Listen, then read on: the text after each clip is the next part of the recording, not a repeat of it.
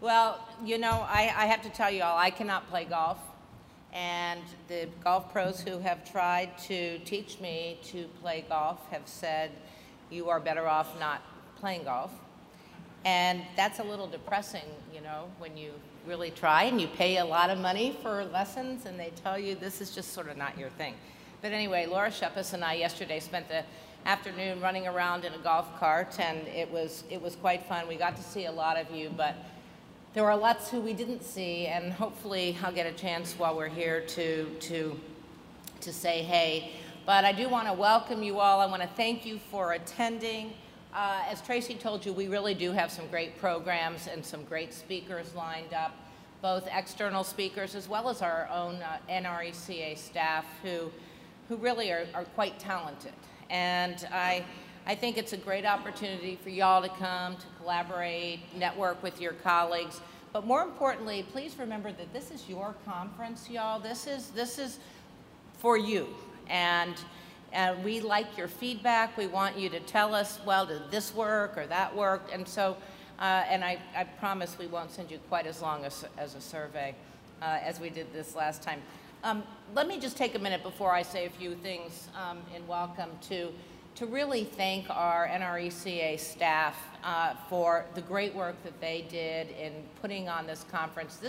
It's not easy doing this, and I really have to tell you how blessed I feel to work with such talented people. But Tracy and her team, and then the meeting and event planning, we've got the GR folks, the communications, everybody has worked as a great team to hope that we have brought for you some terrific programs. And so I want to thank all of them, and will you all join me, please?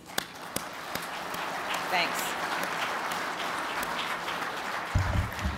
So now I have spent almost 11 months at NRECA, and I have been trying over that 11-month period, trying to discover what we at NRECA can do better, what we can do to improve as your association, and I've been trying, I've had about 44 trips now, and trying to figure out what your concerns are and what you think that we can do to make this the best association that anybody could possibly join.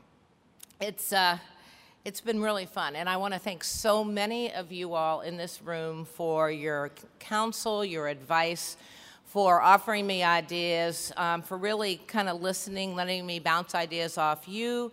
And I also want to thank those of you who have agreed to participate on some of the new advisory groups that we've put together, particularly because as we bring we believe that we need to be coming to you as opposed to you coming to us all the time.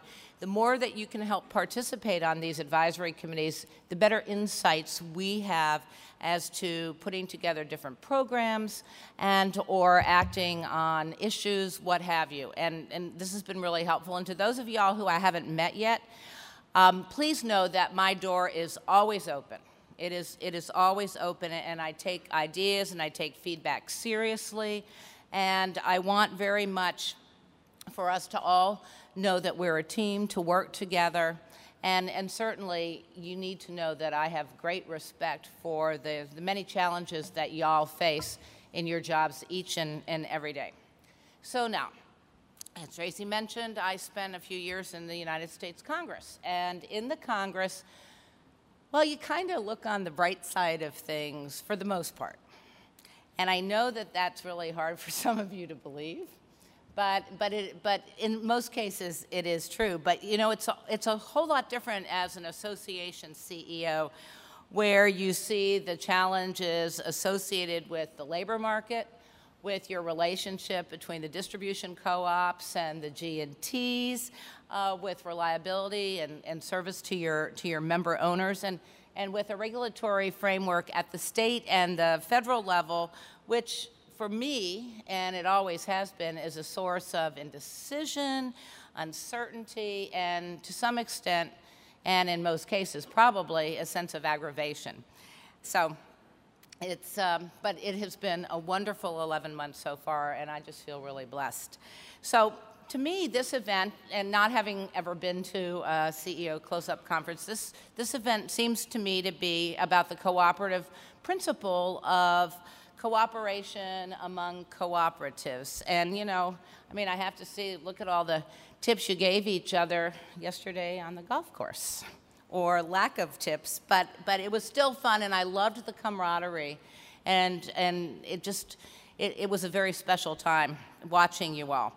And I think in the next few days, you're all going to have an opportunity to, in a really supportive environment, to engage in some challenging discussions, listen, as I said earlier, to some very, very inspiring speakers, and you'll hear, too, with some of the ideas of things that our NRECA staff is working on.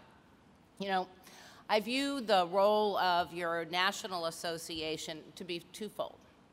I think first, it really is to facilitate cooperation among cooperatives, and secondly, I think our real goal, too, is to identify challenges that might be at the state level, at the federal level, primarily at the federal level, and at the regulatory level, too. And it's to advocate for solutions to those. And I really want to say as well, I've been tremendously thrilled by the excitement and the help that we have had from CEOs who've been willing to come and testify on Capitol Hill. Carl Albrecht and I were just talking about his testimony for House Resources, and it really does make a difference to have you all up close and personal with your members of Congress or the House or the Senate, because you're the experts, y'all. You all know how everything that a government regulation or a new law, you know what that's going to do to your customers, to your member owners, and you know better than anybody. And so if we can get more of y'all involved in doing that, that would be terrific. And it's something that we can talk about more. Because I really think that at the national level, NRECA has to become the unquestioned authority, both in the fields of distributed generation and in climate change or environmental regulation. I think we've got to become the unquestioned voice for our energy consumers. And while we need to know the science and we need to know the reason, we also need to present the case on behalf of our consumers who are seeing their energy choices get taken away. And potentially, that's at a substantial cost to both them and their communities. And I dare say, and I will make a statement that may make some people mad, but I really believe that the tactics of this administration on these types of issues are grounded not in democracy, but I think that these tactics are enabled by bureaucracy. And their agenda, no, you don't need to clap, but thank you. Their agenda bypasses the Congress. It bypasses the people, and in many cases, it's going to even bypass the states. And so our challenge, y'all, is going to be to take the case of bad policy and expand upon it in an effort to impose some sort of common sense on the discussion. Because common sense and sound science are not always part of the discussion when you deal with regulatory agencies, as I know you all are aware. So for a great article that I read in Der Spiegel, a German publication, talks a lot about how the solar revolution in Germany has really had a very negative effect on people's household disposable income. And I can assure you, y'all, for every technocrat who espouses German leadership in the solar revolution, we've got to be able to respond to those folks who say we got to do it just like them. Because for every 5.3 cents per kilowatt hour surcharge, you know next year or the next year, that's really going to increase by 20%. And that it's very important, too, that we talk about the fact that while German consumers spent $26 billion in 2013 for, they paid $26 billion for $4 billion worth of energy. The rest, the $22 billion, surcharges, taxes, and fees. And in 2013, energy prices, it was shown energy prices per household in Germany had doubled since 2000. That's a tough price tag to pay.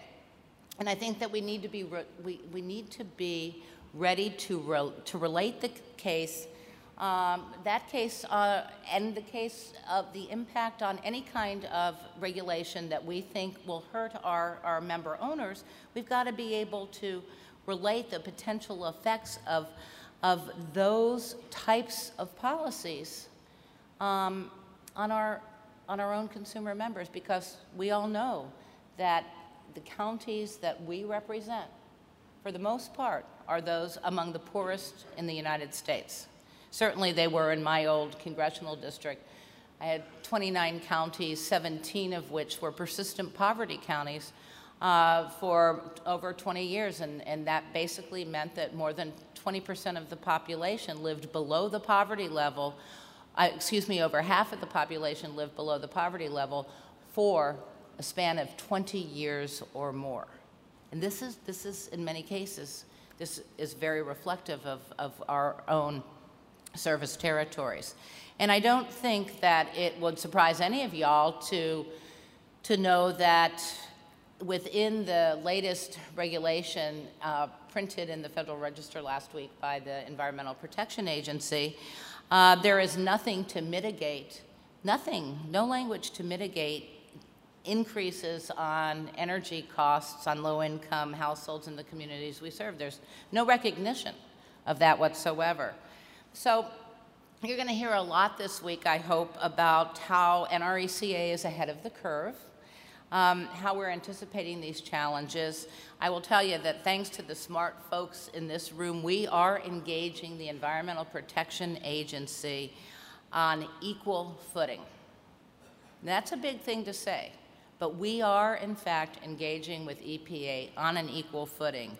And I think all of you CEOs in this room know best how much any of these political ideas will cost. And so I do want to tell you all how appreciative we are of those folks who have been working with us, have been to meetings at the Environmental Protection Agency, and really in a very common sense, thoughtful and deliberative way have been able to tell the regulators, if you will, exactly what the impact will be of some political idea.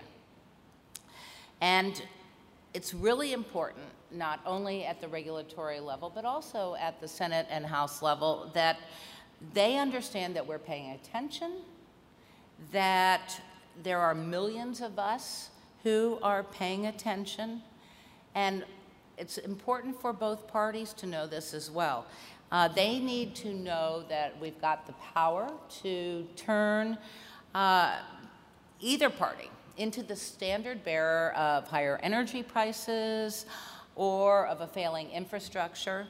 And both parties need to know that we can help them shape reasonable, common sense policies for the future that take our best attributes and elevate them. And we've got a lot of friends who know this, but we need to expand that list of friends and allies. And I think with your help and with your involvement, we can make huge strides in advocacy that will result in every other job we have being just a wee bit easier. So with that, I just want to thank you all again so much. Thank you so much for being here, for caring, for wanting to continue the cooperation and the collaboration and the networking with your colleagues. I hope that for you this is a great conference, and thank you so much for letting me be a part of it.